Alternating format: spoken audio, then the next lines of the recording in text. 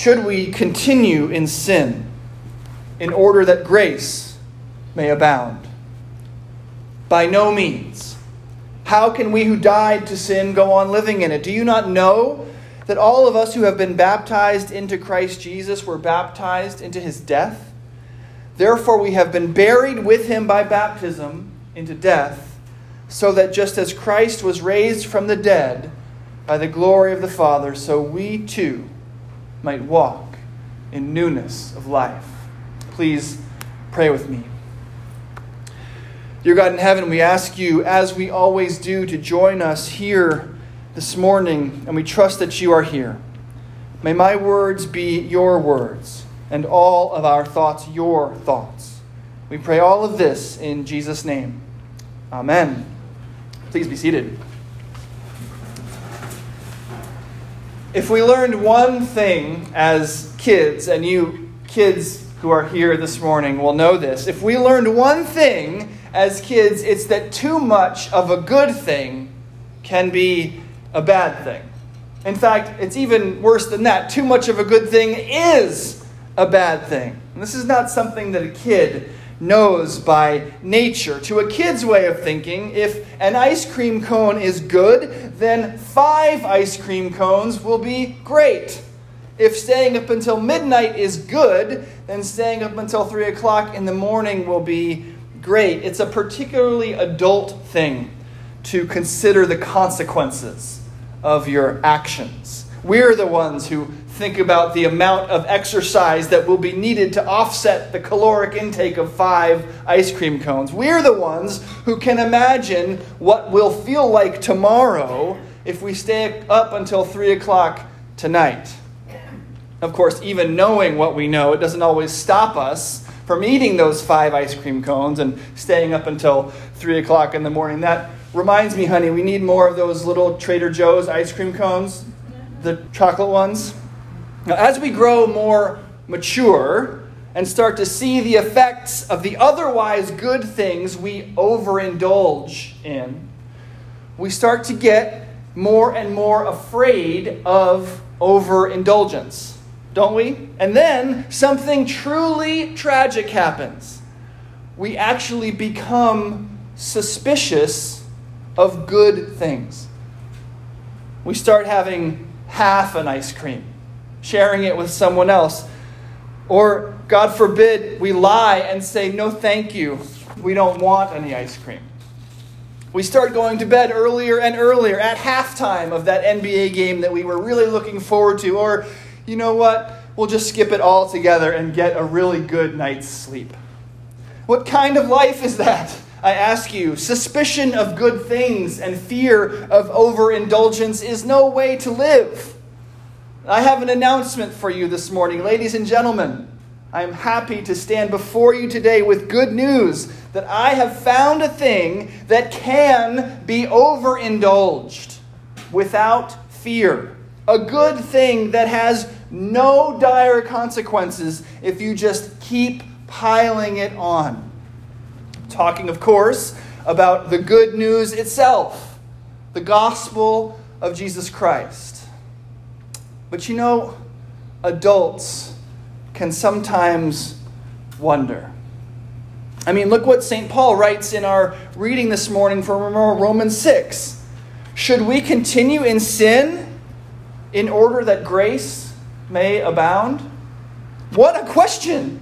He has just finished writing in Romans chapter 5, one of the greatest treatises on the profundity of the gospel in the history of the world. Therefore, he says, since we have been justified by faith, we have peace with God through Jesus Christ. Romans 5. While we were still weak, at the right time Christ died for the ungodly. God shows his love for us in that while we were still sinners, Christ died for us. Romans 5. For if while we were enemies, we were reconciled to God by the death of his Son, much more, now that we are reconciled, shall we be saved by his life. Romans 5. And finally, therefore, as one trespass led to condemnation for all men, so one act of righteousness leads to justification and life for all men. For as by the one man's disobedience the many were made sinners, so by the one man's obedience the many will be made righteous. Now the law came in to increase the trespass, but where sin increased, grace abounded all the more, so that as sin reigned in death, grace also might reign through righteousness, leading to eternal life through Jesus Christ our Lord. What a crescendo of good news this is. Where sin increased, grace abounded all the more, so that as sin reigned in death, grace also might reign through righteousness, leading to eternal life through Jesus Christ our Lord. And then Paul makes this clarification. He wants to make sure the Romans understand what he is not saying. So, should we continue in sin so that grace may abound? Knowing that human sin is always met by divine grace, should we try to access more of that grace by committing more and more sin? Does the existence of grace mean that sin is okay or even a good thing? By no means, says Paul. Absolutely not. And this is where we mature adults expect him to back off a little bit, to realize that he's gone too far with this grace thing, that he's overindulged. We expect him now to counsel self-control. Think about how you'll feel tomorrow, we assume he'll say, if you stay up until 3 o'clock tonight. Think about all the miles you'll have to put on the Peloton, he'll warn, if you eat all 5 of those ice cream cones. If you indulge in too much of a good thing, it becomes a bad thing. You can't go too far overboard with this grace stuff, we are sure he'll say. You still have to be a good person. But incredibly, miraculously, that's not what Paul says at all. Should we continue in sin in order that grace may abound? By no means, he says. And then here he goes. How can we who died to sin go on living in it? Do you not know that all of us who have been baptized into Christ Jesus were baptized into his death? Therefore, we have been buried with him by baptism into death, so that, just as Christ was raised from the dead by the glory of the Father, so we too might walk in newness of life. Paul here doubles down on the good news. He doesn't back away from it, not for a second. He gives you a second helping. The you who would continue in sin is dead. You walk in newness of life now because you have been resurrected in Christ. This isn't advice. This is an announcement, a re-announcement. This is in itself good news. Paul preaches the gospel again when he raises the common objection that preaching the free grace of the gospel will lead to licentiousness, to people sinning more and more so that grace will abound. He doubles down and preaches more gospel. So you've come here this morning and you've heard the good news. Paul has preached it radically. Therefore, since we have been justified by faith, we have peace with God through our Lord Jesus Christ. While we were still weak, at the right time Christ died for the ungodly. God shows his love for us in that while we were still sinners, Christ died for us. For if while we were enemies, we were reconciled to God by the death of his Son, much more, now that we are reconciled, shall we be saved by his life. One act of righteousness, he says, by Christ Jesus leads to justification and life for everyone. One man's obedience will make many righteous. The law came in, he says, to increase the trespass, but where sin increased, grace abounded all the more. Amen? Amen. You've heard now that your life merited death and condemnation, but in Christ's death, God took those things onto himself. Christ's life and righteousness given to you in exchange for your sin. It is finished. Amen. Now you might be hearing or understanding this good news for the first time. Our word to you is repent and be baptized. Acknowledge your sin, call out for a Savior, and accept Jesus Christ's life given to you as a free gift. In baptism, you'll symbolically go under the water, dying with him. Then, lifted out of the water, you'll be raised up to new life in him, a life of grace upon grace. Maybe you've heard this all before, but you know better than anyone that sin is still an issue for you.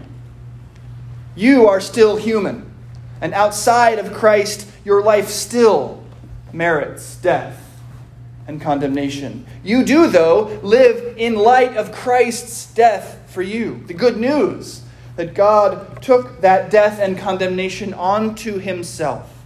Christ's life and righteousness given to you in exchange for your sin. It is finished. Our word to you is repent and remember your baptism. You went under the water and died with Christ. You came up and were reborn into him. So what does this mean for us? Well, it means that when confronted with sin, we don't back off the gospel. We don't say, well, yes, of course, Jesus died for you, but if you want to make God happy, you need to do better. No. We remind the sinner, of whom remember now and never forget we are the foremost, you and I. We remind ourselves of the good news. We preach it to ourselves again. We were dead and are now, because of Christ, alive. Christian sin is not secretly a good thing that by some trick will cause grace upon grace to abound all the more. Absolutely not. But we do not meet Christian sin with more rules and regulations. We meet it like Paul did, with an overwhelming double dose of good news. Not a reminder of what we should be doing, but a reminder of who we are. And did you catch that part about the result of who you are? Paul says that Christ was raised from the dead by the glory of the Father, so that we too might walk in newness of life. It's good news on top of good news, grace upon grace. Counterintuitively, it is this redoubling of the gospel that actually brings about the kind of life that the risen Christ exemplifies. He died and rose again for you, outside of, in fact, in spite of anything you've ever done, are doing, or ever will do, and he gives his perfect life to you. And now, because of that gift, you too will walk in newness of life. Not because you're told to, but because you have been reborn. You are a new creation. Remember how Paul started. Should we continue in sin in order that grace may abound? By no means. How can we who died to sin go on living in it? So hear this. St. Paul's words to the Roman church and to you from chapter 6. All of us who have been baptized into Christ Jesus were baptized into his death. And for those of you who aren't yet, come join us. Be baptized into his death. Therefore, we have been buried with him by baptism into death, so that just as Christ was raised from the dead by the glory of the Father, so we too might walk in newness of life. For if we have been united with him in a death like his, we will certainly be united with him in a resurrection like his. We know that our old self was crucified with him so that the body of sin might be destroyed and we might no longer be enslaved to sin. Here's the key. For whoever has died is free from sin. How do you escape sin? By doing better? No, by dying and by being raised to new life. But if we have died with Christ, says Paul, we believe that we will also live with him. We know that Christ, being raised from the dead, will never die again. Death no longer has dominion over him. The death he died to sin once and for all.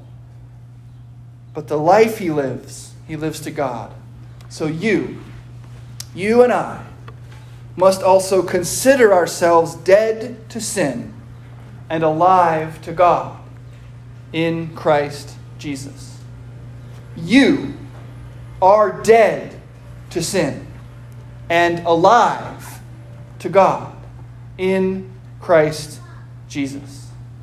Remember that today and always.